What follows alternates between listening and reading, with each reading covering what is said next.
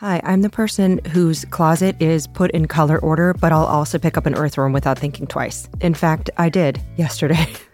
It needed my help. I'm not afraid to be a little messy. Human nature is messy, but nature can help us embrace it. I love the brand 7th Generation. Their laundry detergent lifts away tough stains with the power of bioenzymes. That's exciting. You wipe your hands on your pants after you pick up an earthworm? 7th Generation is like, don't worry, hug a dirty tree, huff some bark, it's good for you. That is the power of 7th Generation. Find laundry detergent and other laundry products at 7thgeneration.com. I love worms.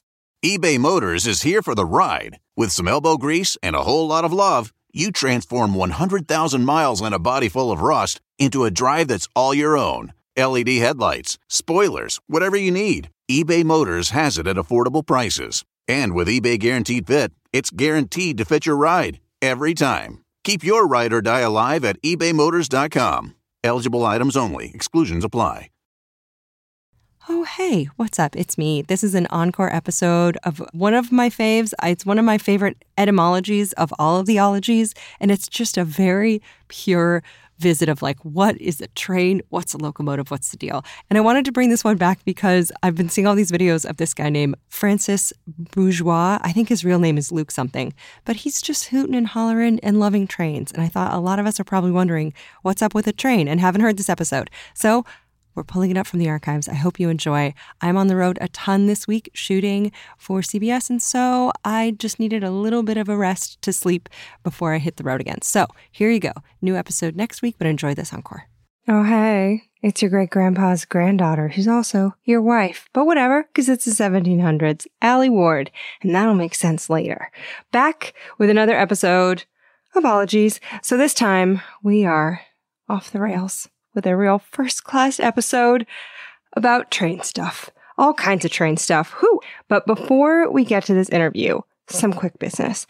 So thank you to patrons. I see you. I appreciate you. You make this podcast happen every week.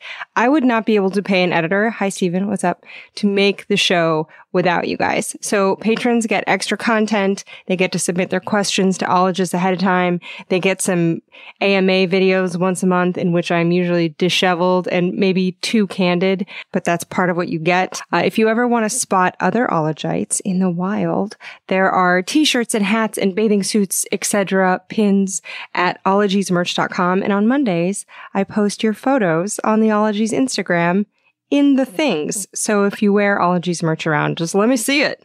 Let me see it, kiddos.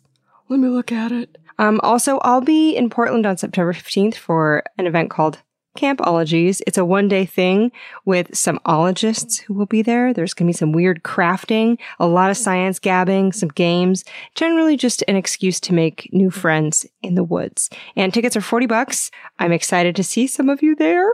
Also, thank you for rating and reviewing and subscribing and keeping Ologies in like the top 20 or so science podcasts on iTunes with all the big shows that have like staffs and record in not closets. I'm somewhat, I would say I'm in the orange area on a scale of creepiness. Not quite red, but I'm in orange. And I read all of your reviews because it's just so nice that you leave them. And so to prove it, I read a fresh one each week.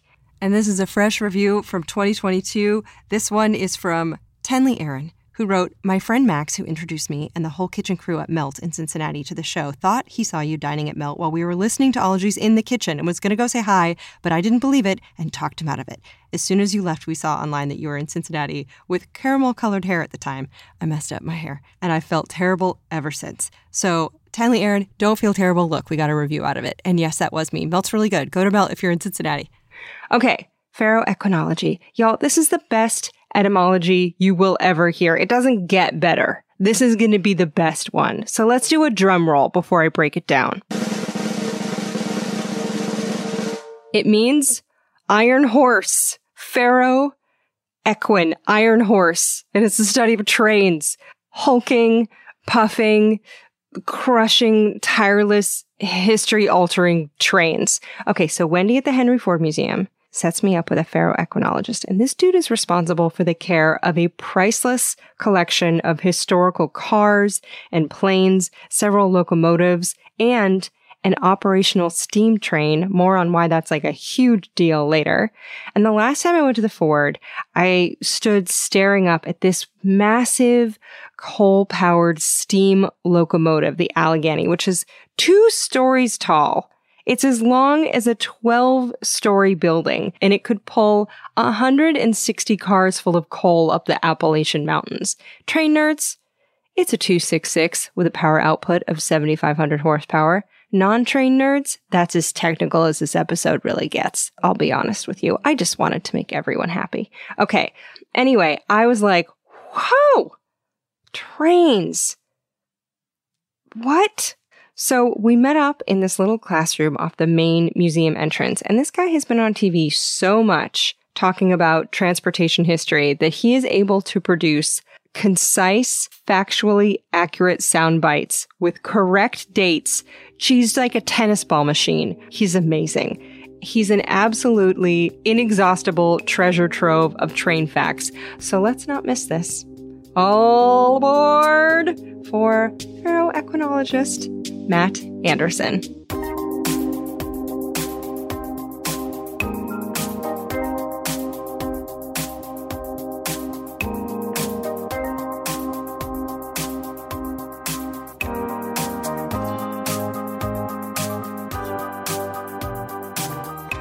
How do you feel about the term ferroequinologist? Do you love it as much as I do? I love it. It's a lot of fun to say, and it's one of those terms that, you know, when people first hear it, they're absolutely confused by it. But then when you break it down, it makes perfect sense, right? What, iron horse, is that what they were called initially?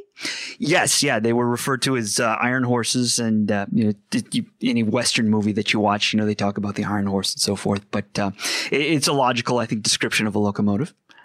Oh, 100%. When I found out that ferroequinologist was a word, I lost my marbles. I was like, you're kidding me. That's amazing. Whoever thought of that's a genius. Okay, so once you have secured the most enviable business card, what kinds of jobs can you do as a ferroequinologist? And what's your title here? I'm curator of transportation here at the Henry Ford. How long have you had this job? I've had this job now for about 6.5 years. Really? Yeah. Was it your dream? It was. I grew up in Michigan, not in Detroit, but we used to drive down here every summer to visit the museum in the village. So a chance to come work here was a dream come true. So did you see some of these trains when you were growing up, the same ones that you are in charge of? I did. I have a picture in my office of me as a 6-year-old boy standing on the pilot of the Allegheny. So my God. It's very cool to come back here and now get to work with it every day. So did you realize when you were growing up that that was making that much of an imprint? Or how do you become a transportation enthusiast who turns into a job? Yeah, the enthusiast part's easy, right? I've been into trains and cars really since boyhood. But, I never really considered that people actually made a living at museums. So it never occurred to me until I actually went to college. I initially was going to be a high school history teacher and then took a class called Intro to Public History and learned about this idea of working in museums, archives, libraries, and thought, that might be kind of fun. And so far it has been. So. Quick shout out to the museology episode with Ronnie Klein, who breaks down what it's like to work behind the scenes of all the exhibits that the rest of us aren't allowed to touch, but really want to, like so bad. Okay, Matt. Now, when you were growing up, were you into trains? I was, yes. Took my first train ride at 2 years old and absolutely loved watching them go by, riding them, anything that had to do with them, playing them, certainly so. Definitely. Why do you think people like trains so much? Because I feel like there's 2 kinds of people. There are people who are into trains, and then there are people who are like, what? Yeah, trains are cool. Like, train enthusiasts are into it. Like, what happens to get people so into trains? Yeah, well, I've got sort of my enlightened, intelligent answer, and then I've got my gut answer. I think the enlightened answer would be that trains are really unique in American history and that they're so closely tied with the history of this country. I mean, we've had railroads for all but 50 years that we've had a nation. And you think about the role they played in the Civil War. You think about the Transcontinental Railroad, the effects it had really even into the early 20th century.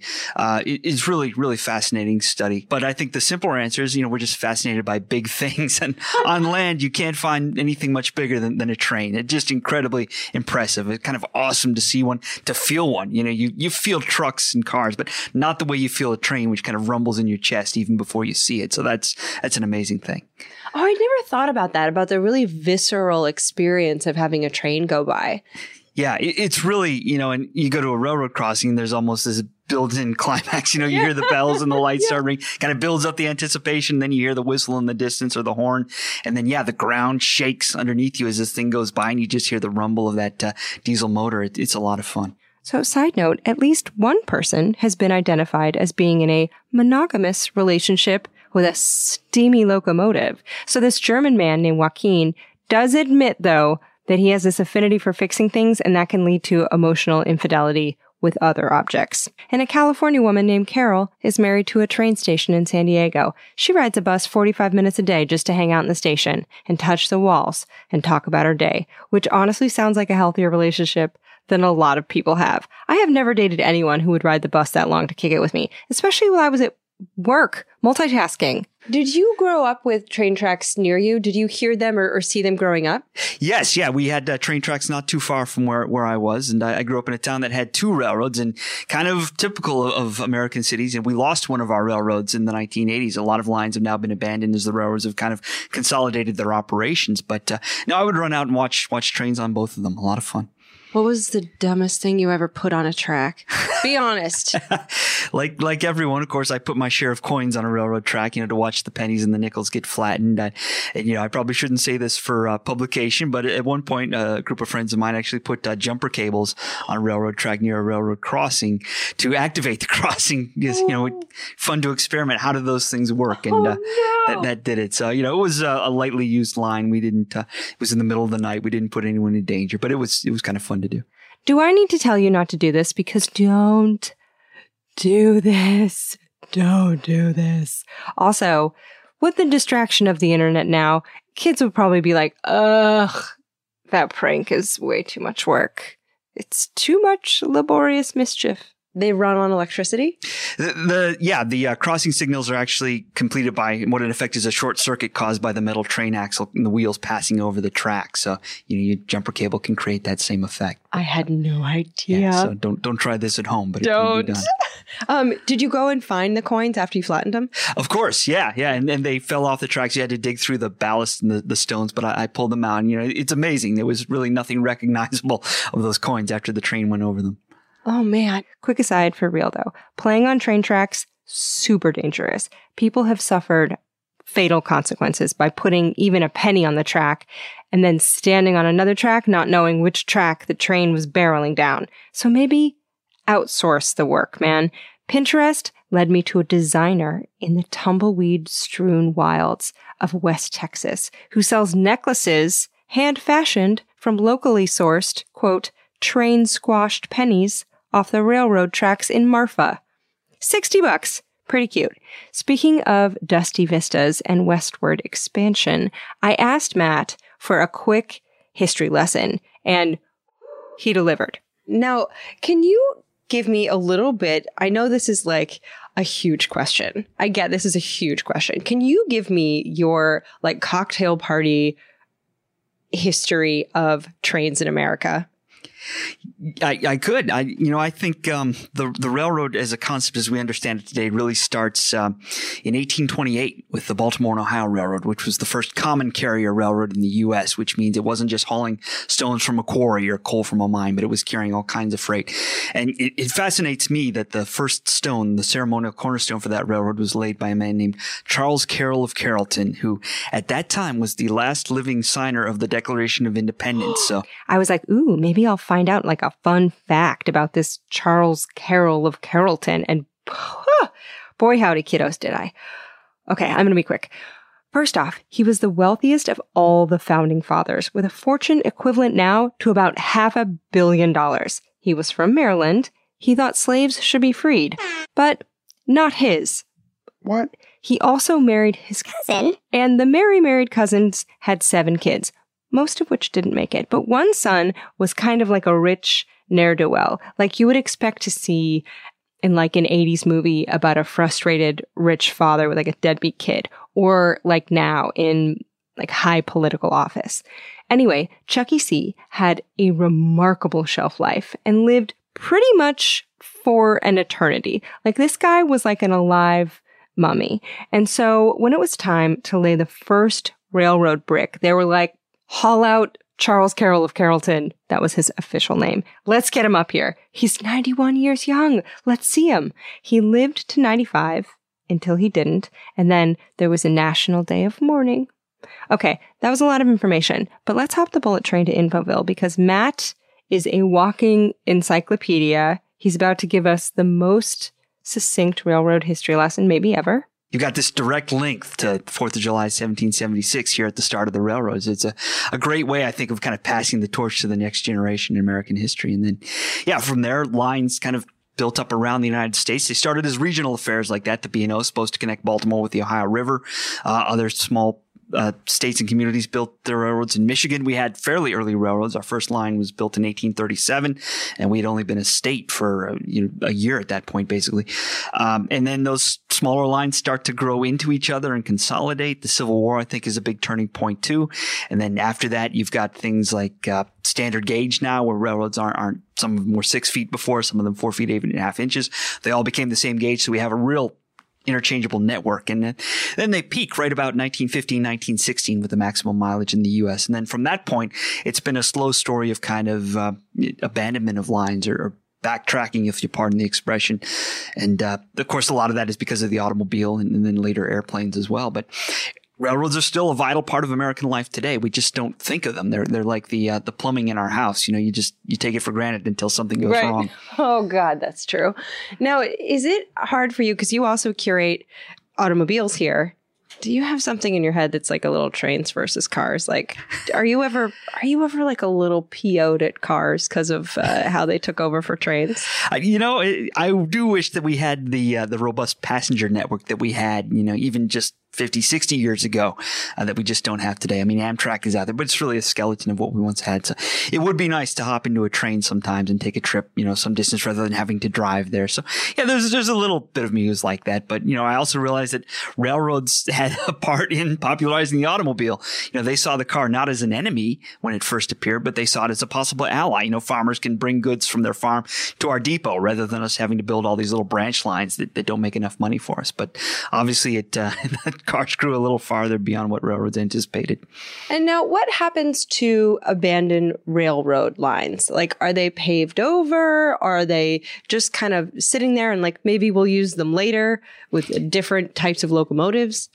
Yeah, we've got a great program in this country called Rails to Trails, the Rails to Trails Conservancy, which has argued for the preservation of these corridors. And a lot of them, particularly here in Michigan, where we've had a lot of lines abandoned, get paved over and turned into all-purpose recreational trails. So for biking, jogging, hiking, you name it. So it's a great use.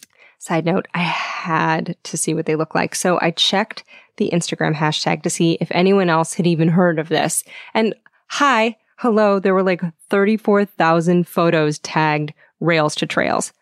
Good God, the majesty. There's like tunnels and lush greenery and biking and trestles you can walk over. And so I went to railstotrails.org, and they have this interactive map. You can click your state. You can find all the abandoned railway lines you can hike on. And I started getting, I'm not kidding you, stomach cramps from excitement just because it looks so beautiful. But then looking at and retracing these abandoned tracks, it's a weird kind of chilling reflection on late 1800s westward expansion in America. There's so much history there. Between 1870 and 1900, the railroads helped millions of East Coast Americans and immigrants head west into the sunset, but not without a steep and just tragic price paid by native populations. And as long as we're brushing briefly up on American history, a note about the Underground Railroad. Now, this was an escape network that freed, by some estimates, up to 100,000 slaves in America. Former slave, abolitionist, and activist Harriet Tubman herself made 13 trips to the South to free 70 slaves. But FYI, the Underground Railroad was neither literally underground nor was it a railroad. It was a secret movement, yes, and it used rail terminology as code, like the terms stations and conductors, hence the name. So these are topics that deserve their own in-depth future episodes, and they will get them. But anyway, go rail to trail yourself because it's very beautiful. theoretically, those corridors are then preserved. So if we find a need for the railroads later, we can put them back together and relay the track. But politically, I'm not sure how well that could happen, because people get so attached to those trails that they will not want the railroad to come back in if we ever get to that point. So who knows? And now what happened in Motor Cities where you see kind of a robust rail line and then cars start to take over, like in Los Angeles?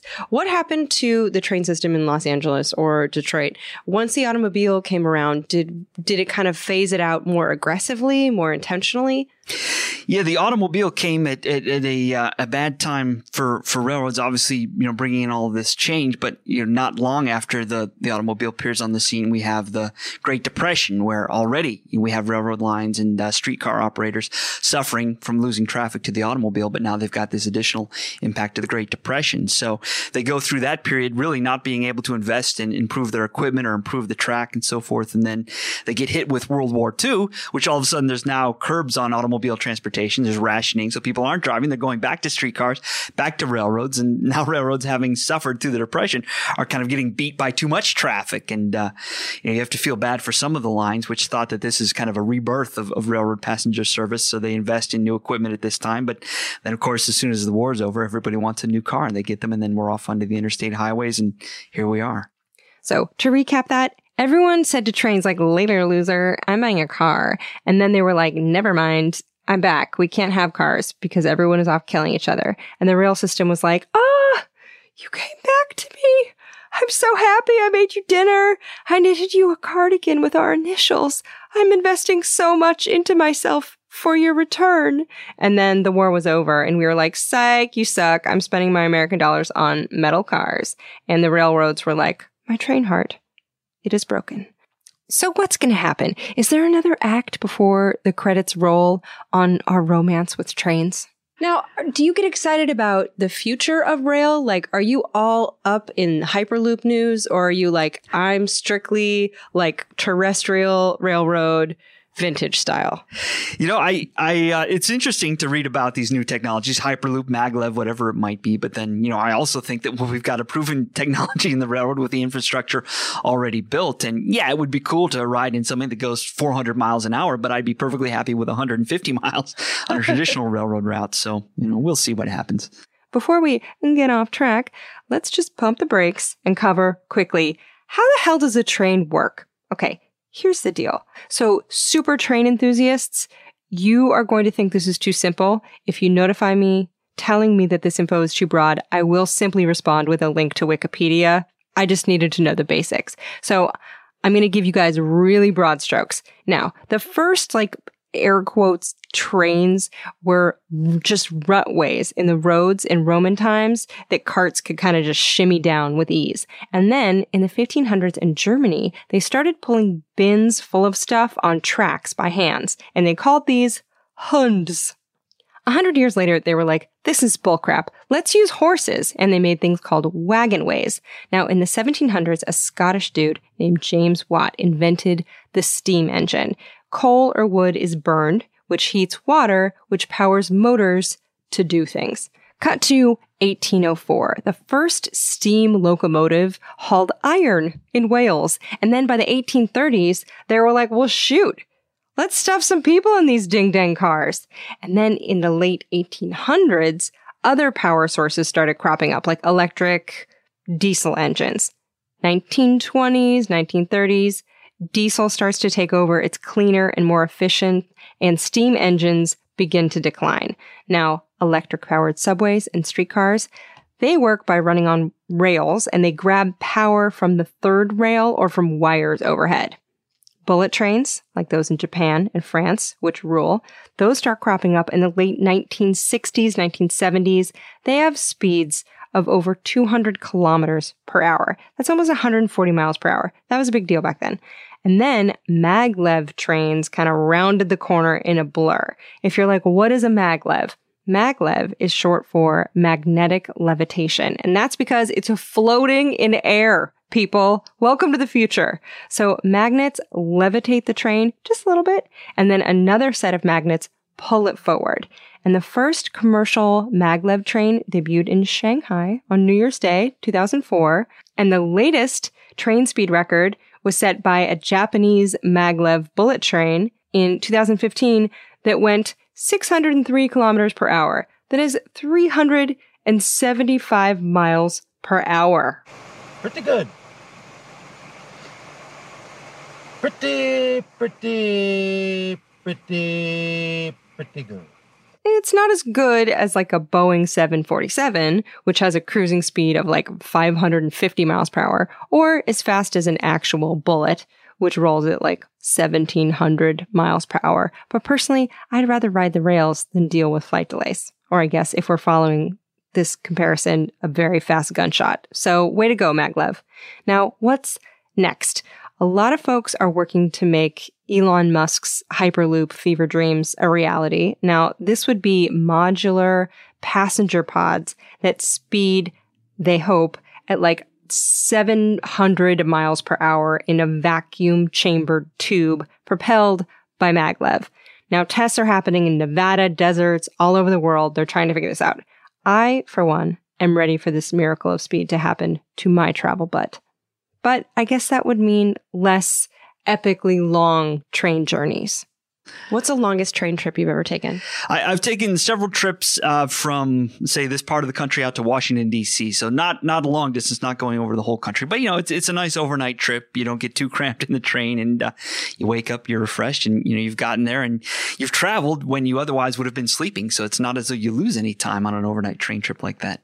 I was going to do a helpful aside here about how if you do overnights, get the sleeper car, blah, blah, blah, it's worth it. But the real news is that I found out that a lot of trains have a hopper system for the toilets, which mean they just dump it out raw on the tracks, like, bye-bye.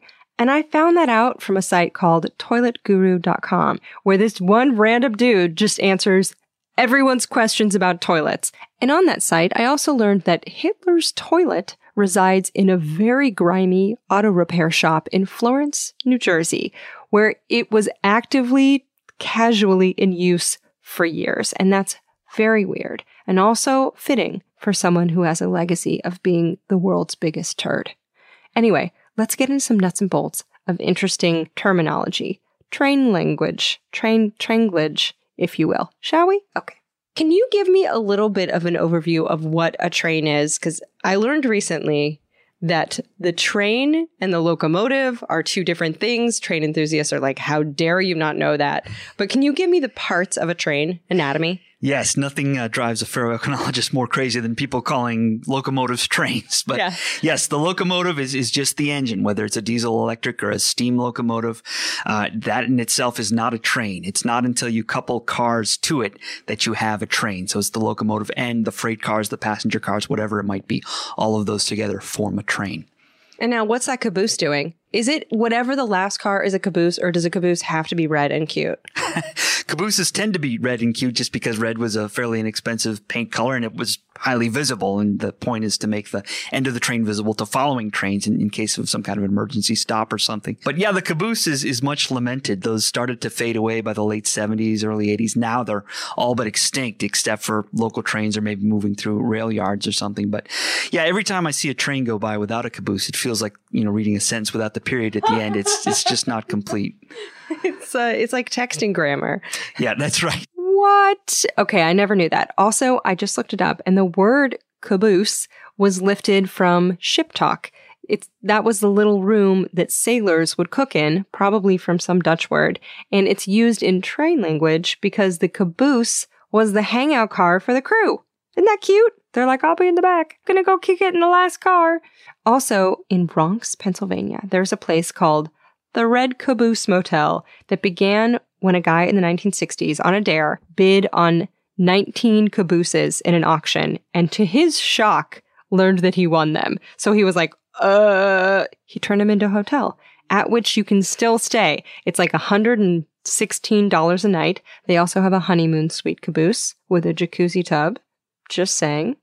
I think you should spend your wedding night there. You don't have to take the suggestion, but maybe you should. But really, check the Yelp reviews first, because I don't want to ruin anything. Now, what happens when train enthusiasts or fellow ferroequinologists get together. What are those parties like? They're pretty fun. There's a lot of slides showing, and nowadays you show your pictures on the computer or what have you to show, look at this train I rode, or look at this great photo, the composition of the image that I captured. I waited in the rain for 3 hours to get this shot. And that's what they do. Or there's talk about the history of railroads, or a lot of them are model railroaders. So they talk about what they've been doing out there, or show you the latest improvements to their model railroad, or you dream a little bit about things you'd like to do, like to see. Railroads in China were still using steam until very recently. People will travel to those places just to have that experience. Okay, now what about model trains? Do people like the hands-on experience? Maybe we all love playing God a little. Yeah, the model railroad allows you to kind of play trains, to live out that fantasy that you've always had. And, as a kid, I had model trains. I didn't do much more than just run them around as fast as I could for fun. But some of these modelers, they get seriously into it, in that they actually run freight on their model railroad, and they dispatch the trains and they switch out the cars. Heaven forbid you touch a car and pick it up by hand. You've got to move it just like the railroad with a locomotive. So that's pretty serious stuff. It's still play, but at a far more advanced level than what we were doing as kids. So the Henry Ford Museum has this whole area of model trains overseen by, at least when I last went, some kind white-haired gents who were eager as all get out to answer questions. So my main question was, do you ever get on the tables and stomp on these like Godzilla? But I wanted to preserve the mystery, so I didn't ask. When you are taking care of the locomotives here, which you have known personally since you were like 6, what does that involve? Because the locomotives that you have at the Ford are massive. What do you have to do to keep those up? Do you have to dust them? Do you have to make sure that squirrels don't live in them? What? Do you have to oil them? What happens?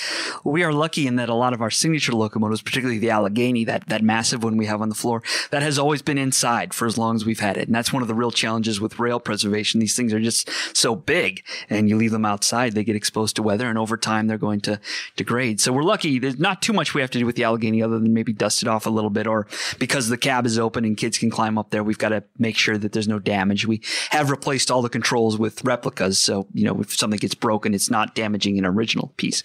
It's a different story for our operating steam railroad out in Greenfield Village. There we do have a crew of locomotive specialists who are out there working on those locomotives every day, maintaining them, oiling them, cleaning out the ash, doing regular maintenance with them. And we like to say out there, we're not just preserving the equipment, we're preserving the skills. I mean, there's nowhere else in the country other than at railroad museums where people are doing that kind of work every day. Oh, that's a good point. So, hot tip, ferroequiphiles, to work in a Ding Dang museum, dig into your scrapbooks. I feel like an employer can't turn you down if you have a picture of yourself as a human puppy sitting on their exhibit. Like, legally, they can't say no. How many trains and locomotives do you have here at the museum? And do you have a favorite?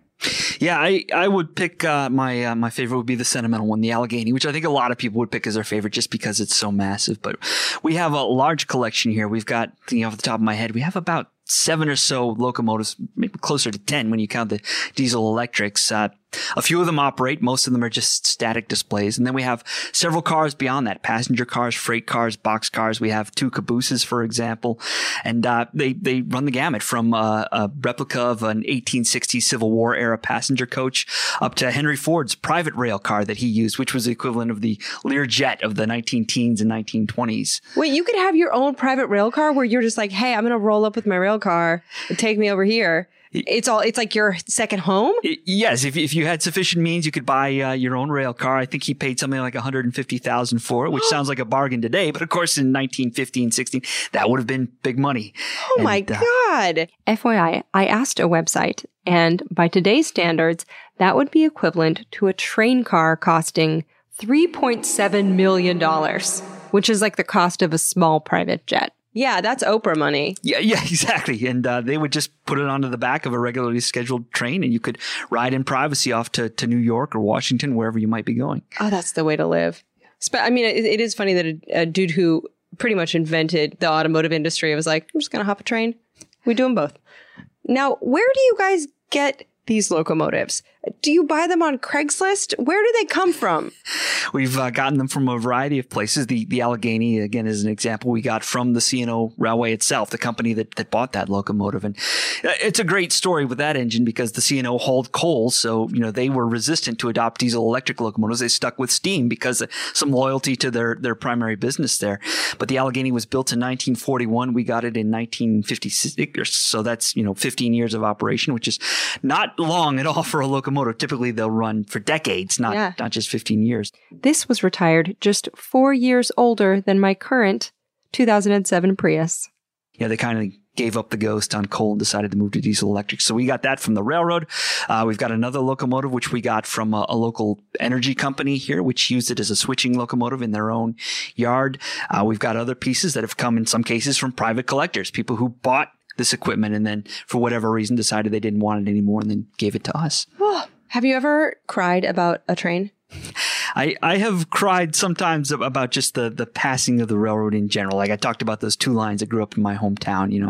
I had a favorite between the two. And of course, the favorite is the one that's abandoned now. So, it's sad to think because I would just love to be able to ride that line again, to go that route, travel that distance. And I think it probably is never coming back at this point. So it's just exists in memory. I wonder if a lot of people do long transcontinental hikes on abandoned railroads. I know that you said that they were turning them maybe into trails, but if anyone's like, I'm going to traverse the country based on the old rail lines. Yeah, there are people who do that. And, rail lines really do make ideal hiking trails because they go off into some very wild areas. You get some beautiful scenic views that you can't get from the expressway or anywhere else. And also because they're designed for railroads, they tend to be fairly level too. The grades are not steep. They're very gentle. Did you watch Stand By Me as a kid? I did, yes. I think about that scene when they're on the bridge there running from the locomotive.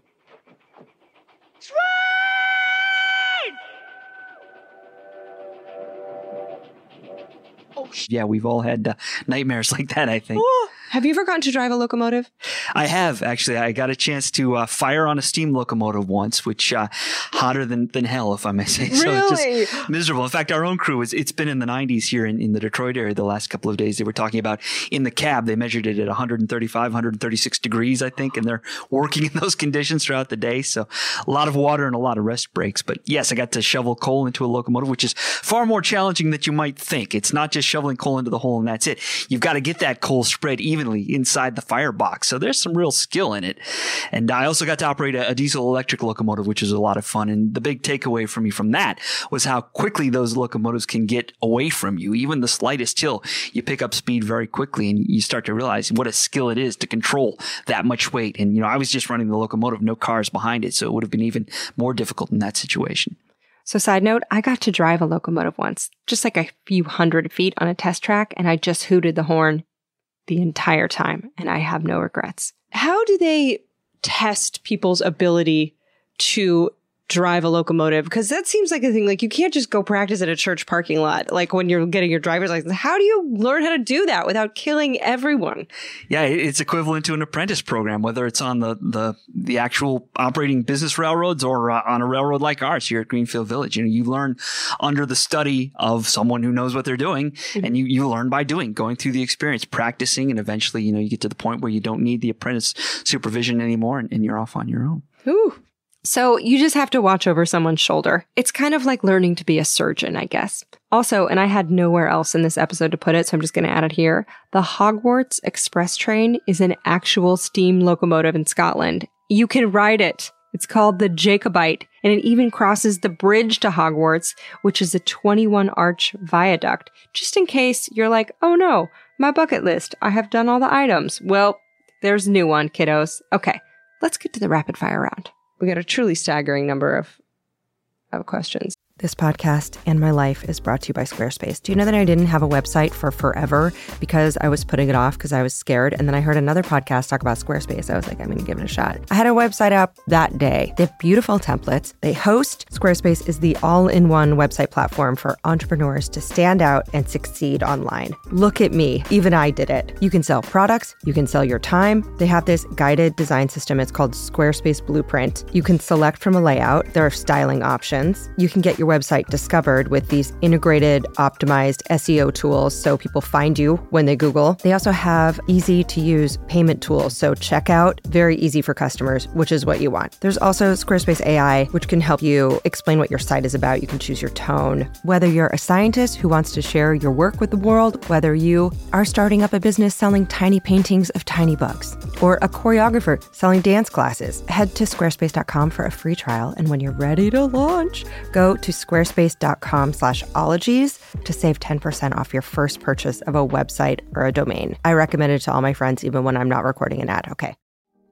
This show is sponsored by BetterHelp. Listen, we're all carrying around just a backpack of stressors and sadnesses. When we keep them all zipped up and the load gets heavier, it can start to affect us negatively. You start to feel misunderstood, sad, resentful. A safe place to unpack that is, you guessed it, therapy. Therapists can help you dump out your bag and work through the heavy garbage that's weighing you down, in my case at least. I've used BetterHelp. They have definitely helped me understand that pushing my feelings down does not actually make them go away. It makes them feel worse. So if you've been thinking about starting therapy, give BetterHelp a try. It's entirely online. It's designed to be convenient and flexible. It's suited to your schedule. You fill out a brief questionnaire to get matched with a licensed therapist. It's so much faster and easier than trying to hunt down a therapist from just online listings and cold calling. That's one thing I love about BetterHelp. And if for any reason you're not vibing with your therapist, you can switch anytime, no additional charge, no drama. So unburden yourself and trauma dump onto someone who's trained for this. So get it off your chest with BetterHelp. Visit betterhelp.com/ologies today to get 10% off your first month.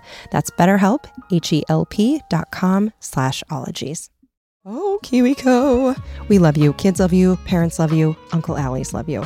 Here's the deal. So whether you're staying at home or you're heading out on some summer explorations, KiwiCo is inviting kids, also kids at heart, that's you, to enjoy their first ever summer adventure series. So kids from 2 years old to teens can receive 6 hands-on science and art project kits over 6 weeks. They have something for everyone. They have different topics for each age, whether your kid wants to explore space or learn about dinosaurs. And I've heard from my parental friends that summer can be a little challenging to keep the kiddos busy. KiwiCo's like, we did the legwork for you. And the Summer Adventure Series is this personalized experience with super fun activities like a bottle rocket kit where kids can build an actual bottle rocket. And you can either receive all of your summer adventure crates at once or weekly for 6 weeks. I think it's so amazing that they have different crates for different ages, everything from the great outdoors that has like giant bubbles or a window garden to a trebuchet kit for ages 9 to 14, an entrepreneur where you can do textured clay projects. If you have kids, if you know kids, keep them occupied and learning and having fun this summer with KiwiCo. And you can get 20% off your summer adventure series at kiwico.com/ologies-summer. That's 20% off your summer adventure at kiwico.com/ologies-summer. Oh, have fun. You know what's essential to science? It's not a lab coat, it's skepticism. You know me, I'm down rabbit holes, I'm looking at charts, I'm checking conflicts of interest at the bottom of published papers. And this is helpful because it means I don't buy stuff I don't need. And if you're one of me that can spot a too good to be true health hack from like a mile away and you read labels like it's your job, congrats, you're a skeptic. One brand of vitamins that is literally made for us is called Ritual. It's a multivitamin that exceeds our standards. They have clinically backed essential for women 18+. It has high quality, traceable ingredients. They're in clean, bioavailable forms. They're also a certified B Corp, female founded. Just today, one of my powerhouse friends was like, found out I'm vitamin D deficient. I was like, yo, Ritual, dude. When I forget my multivitamins, there's much less pep in my step. I have noticed. They're also very beautiful. They look like tiny lava lamps with little tiny beads in them. There's actually a scientific reason for this, but I gotta wrap it up. So no more shady business. Ritual's Essential for Women 18+ is a multivitamin you can actually trust. Get 25% off your first month at ritual.com/ologies. Start Ritual or add Essential for Women 18+ to your subscription today. That's ritual.com/ologies for 25% off. Get that D. Okay, Spencer Toth wants to know, why was I told as a child that putting salt on a train track was illegal? That's an interesting question. I would say it's probably because putting anything on a train track is illegal. You know, theoretically, even being near the train track is illegal. It's private property. Oh no, oops, this gets sad. The railroad owns that corridor, and for obvious reasons. I mean, it's very dangerous to walk too close to those when a train is coming. And it's surprising the number of pedestrian fatalities there are. And, theoretically, anybody in that situation, it's the pedestrian's fault because they shouldn't have been there in the first place. But now we have people who are, tuned out of the world, listening to their iPhones and so forth. And even for as large as they are, a fast moving train can sneak up on you much faster than you might think. So. Right. So it's illegal to breathe on a rail.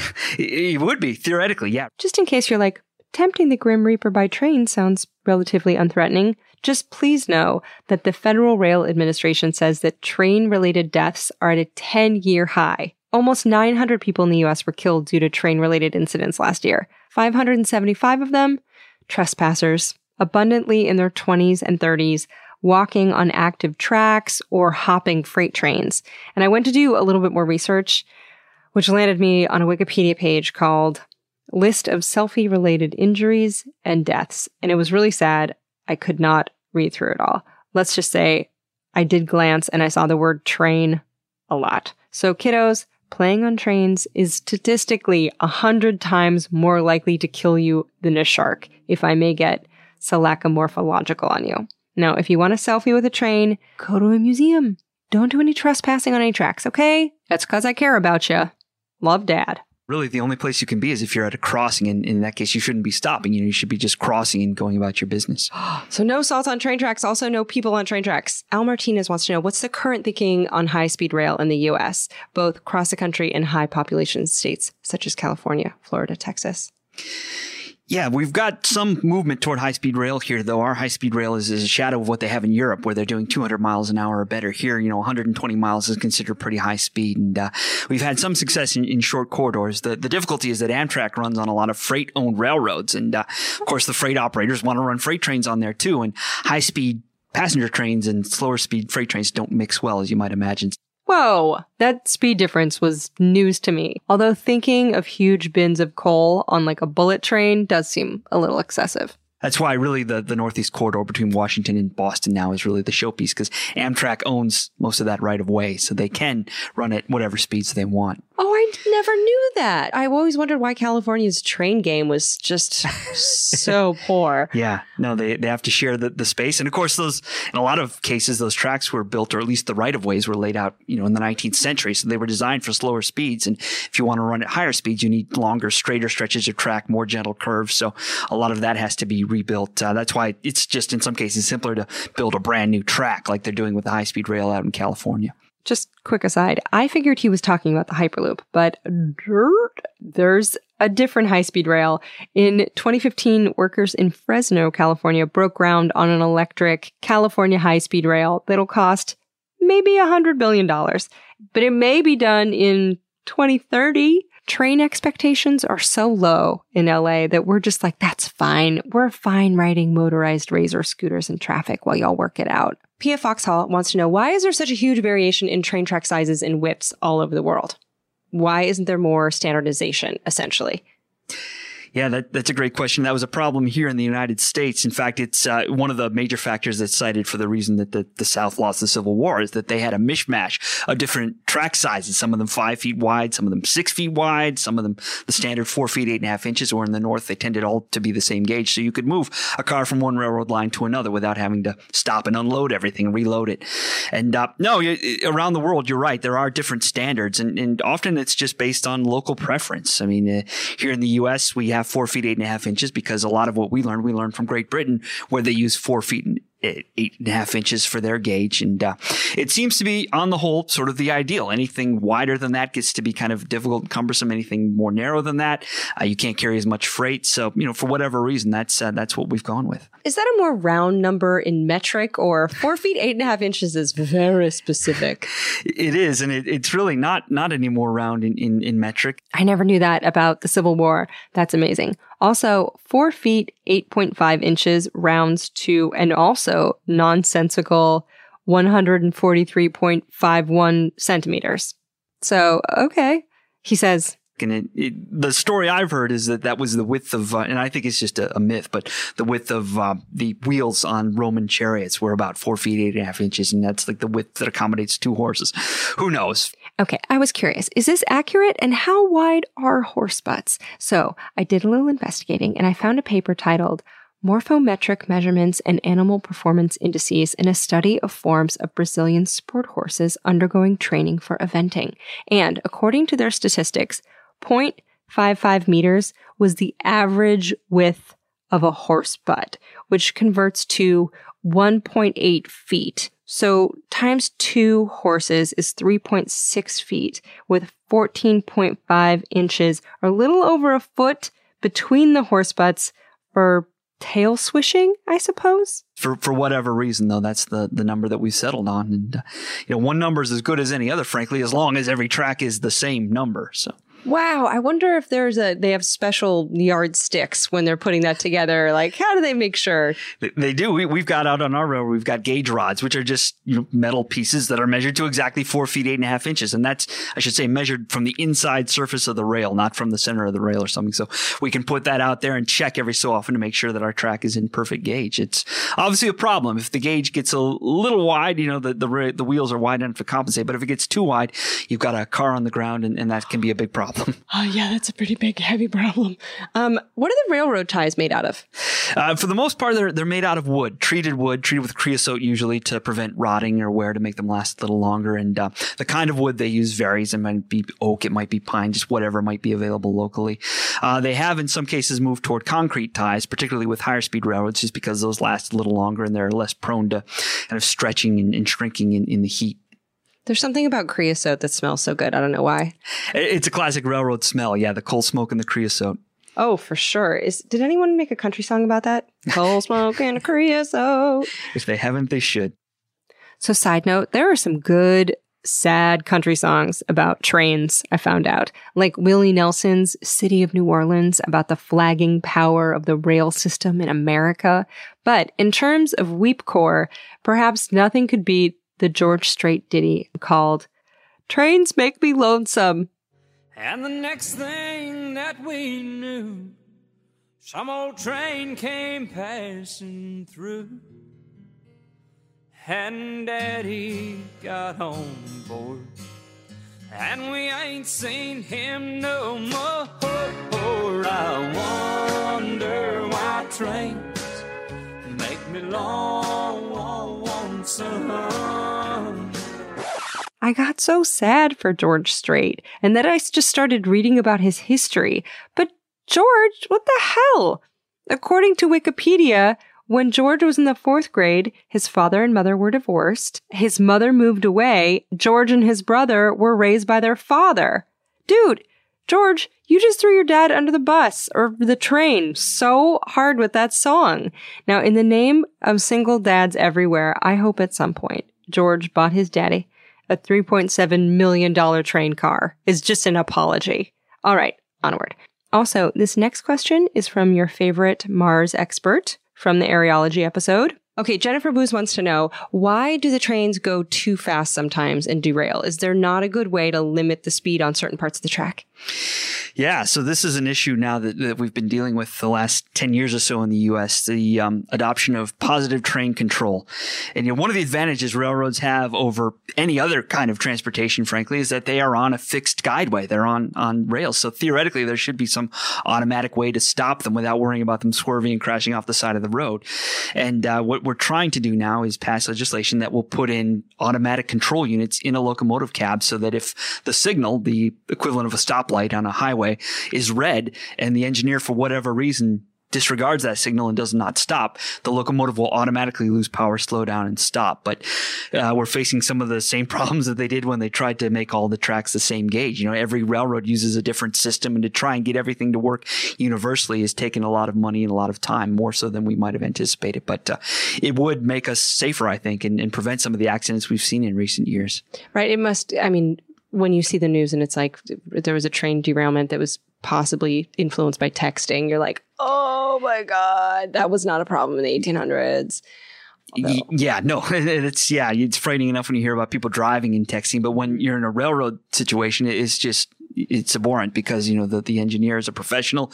You trust the crew to deliver people safely. And if somebody on the crew is texting, it is a dereliction of duty. And those kinds of distractions, the railroads police very, very thoroughly. And I mean, that's a fireable offense if you're caught doing that. There's no second chance. Oh, sure. Yeah. I imagine you can't even eat a sandwich when you're operating a train. Yeah. When you're there, that you've got the one job to do, and that's what you better be doing. Right. Like smoothies only.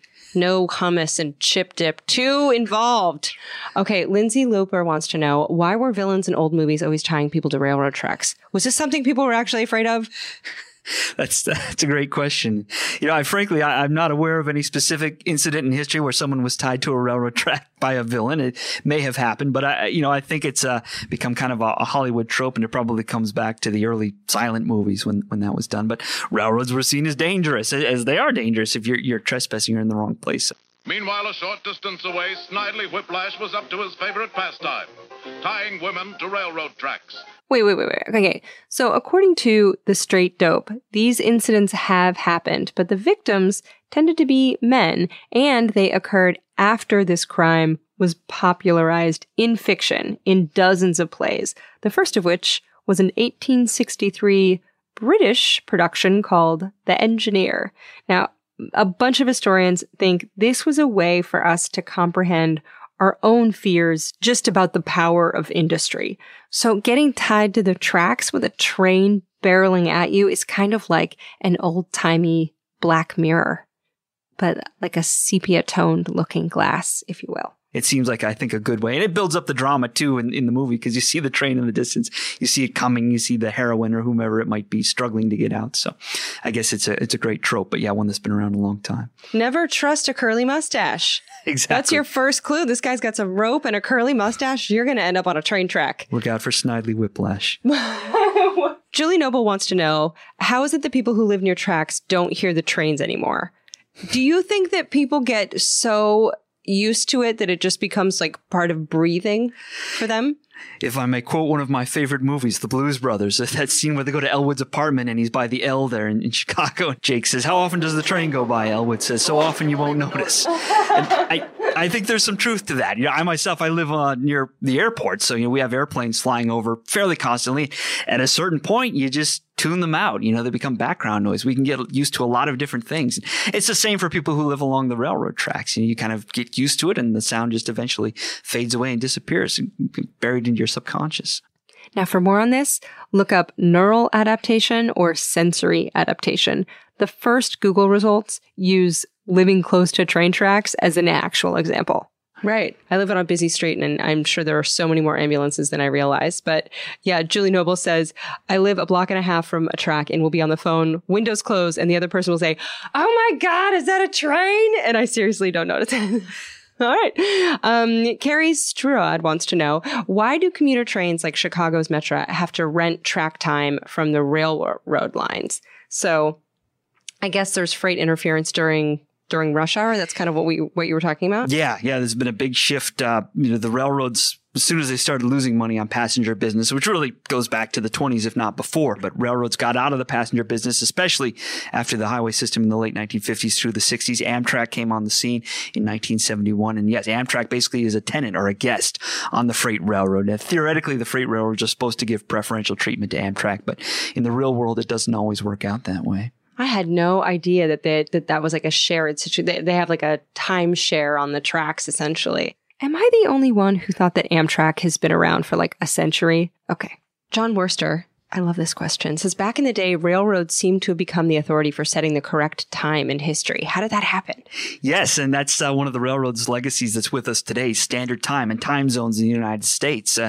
Prior to that, every town kind of decided noon was whenever the sun was the highest point over City Hall, the church, whatever it might be. So, that's fine if you live in a world that's only, maybe 15, 20 miles radius, but not so good when you're on railroads where time, especially in those days before they had electronic signaling, the timetable was absolute. If a train had to go by at 1:10 p.m., then it better be there at that time because other trains are counting on it so they can pass it safely and whatnot. So railroads very early standardized time. It went nationwide in 1883, I think, somewhere thereabouts.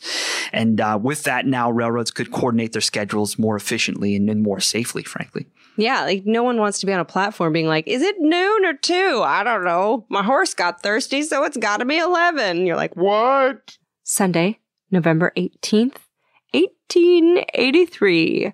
All of the U.S. railroads synchronized their clocks. And then way later, in 1918, Standard Time became an official law. But it wasn't until 2005, with the advent of texting, when I'm on my way became standard language to mean I haven't yet left the house, so just order without me.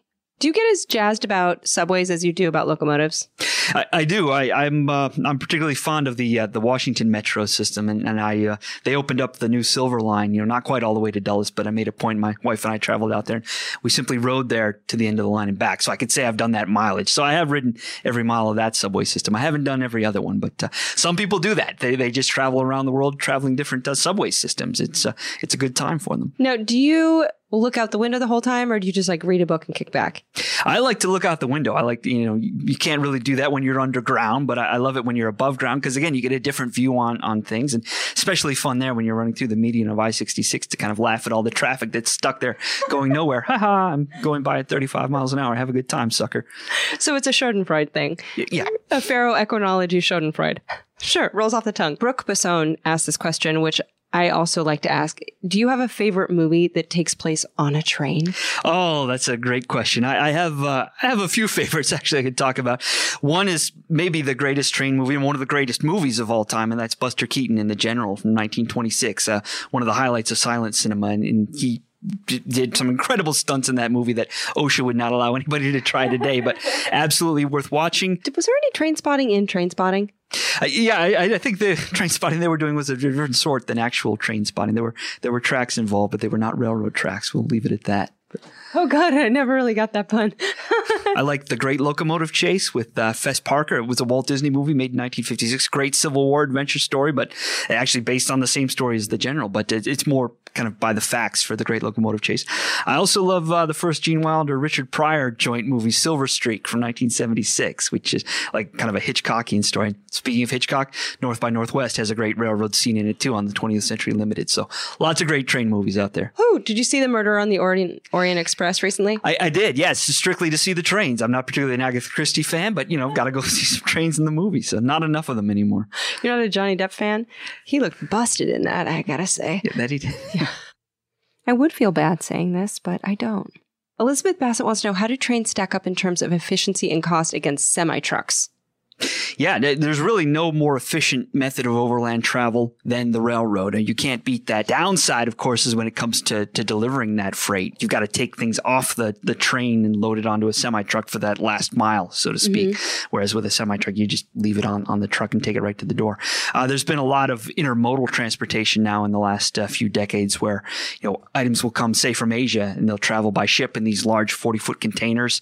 And then that container gets moved by a giant crane onto a flat car. It gets moved by rail to some point in the middle of the country, and then that container gets moved off the flat car, put onto a semi-trailer, and then can be delivered. So you're not unpacking the objects, you're just moving the actual trailer, for lack of a better term, the container. Yeah, it's kind of like a Lego goes from this thing to that thing to that thing. Yeah, very much like that. Yeah, which is pretty cool. It's like, oh, that's a good idea. Yeah, it's pretty slick. Yeah. And then when you're done, you can take the shipping container and make a coffee shop in Brooklyn out of it. Yeah, there you can. Or a small house or something for someone. So I looked, and you can buy a 400 square foot house made out of a shipping container on Amazon. It'll cost you $36,000, and the reviews are very bad. It said it was overpriced. Then I found one for $15,000 on Etsy, but really these shipping containers are like $2,000 used if you just want to Pinterest it up and put a little elbow grease into some DIY living in a metal box.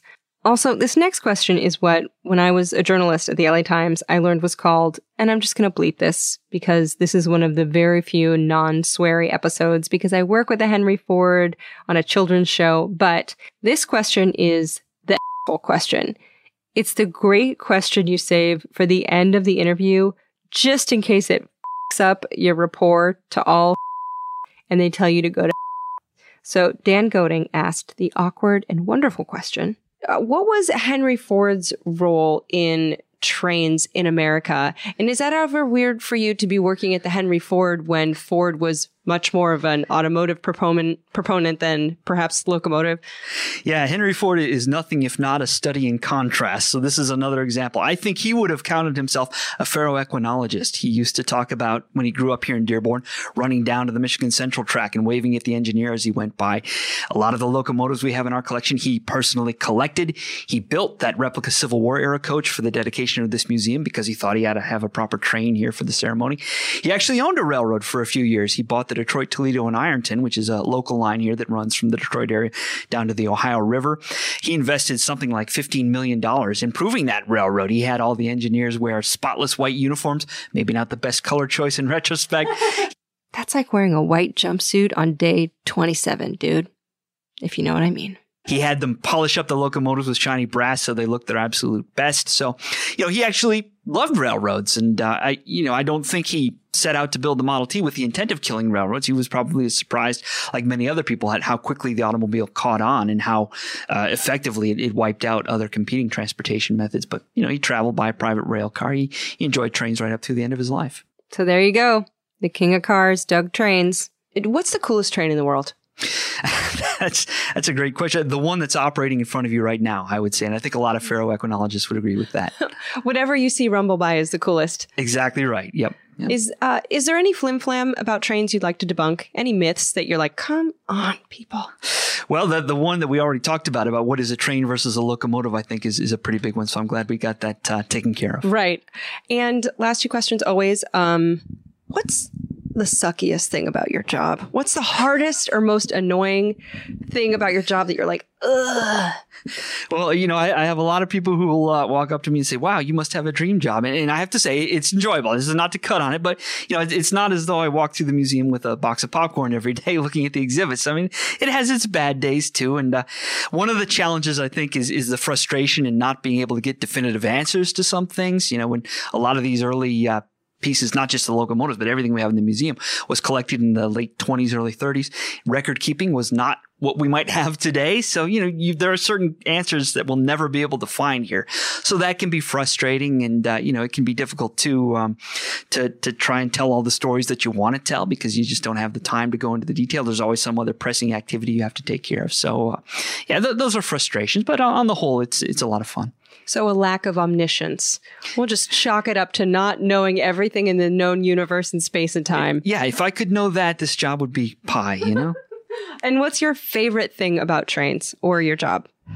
I can answer both. My favorite thing about trains is I get to work with them in my job. My favorite thing about my job is the trains. But no, my favorite part of the job, what I really love here is that, there are few jobs out there where you can get instant gratification. When I'm up there in the office banging away at the computer or buried in books, I get kind of frustrated. I can walk out into the museum here and I can see people actually enjoying the work that we do and, hopefully learning something while they're here too. So that's really rewarding. And I think the best part about the job and the best part about trains, I mentioned the size, but no one will ever beat the magic of a steam locomotive. They are in a sense living creatures. They hiss, they roar, they make noises, smells, and sounds that you just don't find anywhere else. And we haven't used steam locomotives in any big capacity in this country for more than 60 years now. And yet people still know what they sound like. They still love them. And they still, I think for a lot of people, are the first thing that comes into your head when you think train. Oh yeah, that whoo, like absolutely billowing smoke. Yeah, of course. Yep. And where can people find you? Or do you have any train resources to point to? Yeah, they can find me right here at the Henry Ford in Dearborn, Michigan. They can come out and see some of our stationary locomotives in the museum, or they can ride behind a live steam locomotive through Greenfield Village on our track. This has been amazing. Thank you so much for doing this. I learned so much. My pleasure. So the next time you see a train, feel free to audibly say, woot woot, for so many reasons. And also, please, no selfies near trains. And they're not paying me to make this episode. But to see some of their historical artifacts, including trains, check out the Henry Ford on Instagram. Innovation Nation is shot there, and it's on CBS Saturday mornings, or you can find episodes online. I'm in every episode in case you want to have some Allie Ward content that doesn't usually involve the F word. Ologies is at Ologies on Instagram and Twitter, and I'm Allie Ward with one L.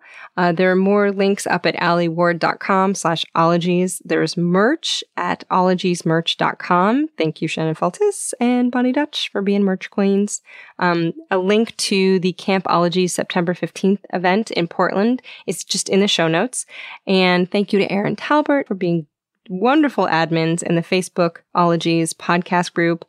I said last week that it's the only reason I really go on Facebook anymore, but I'd like to issue a correction and say this week, photos of my brainiac and wonderful cousin Brooke Rennick getting married were a highlight. They were definitely a reason to scroll. Congratulations to you and Lauren. Congratulations to Stephen Ray Morris for being just cool as hell, and to Nick Thorburn for being very good at writing and performing theme songs, such as ours, which is titled Allie at the Museum. If you stick around through the credits, you know I tell you a secret. And this one, for encore episodes, I like to give you a new secret. So here's a freshie from 2022. This is just more of a life tip. If you like hard-boiled eggs, but you hate how they make your refrigerator smell like Satan's outhouse, what you need to do is get one of those silicone bags that you use that's like a Ziploc, but it's made of like rubbery silicone. Those things don't let anything out. And you can put hard-boiled eggs in there and you'll be like, I forgot I even had them because my refrigerator doesn't smell like farts. It's the best. So that's my secret. It's a secret tip. You're welcome. You can egg it up, dude.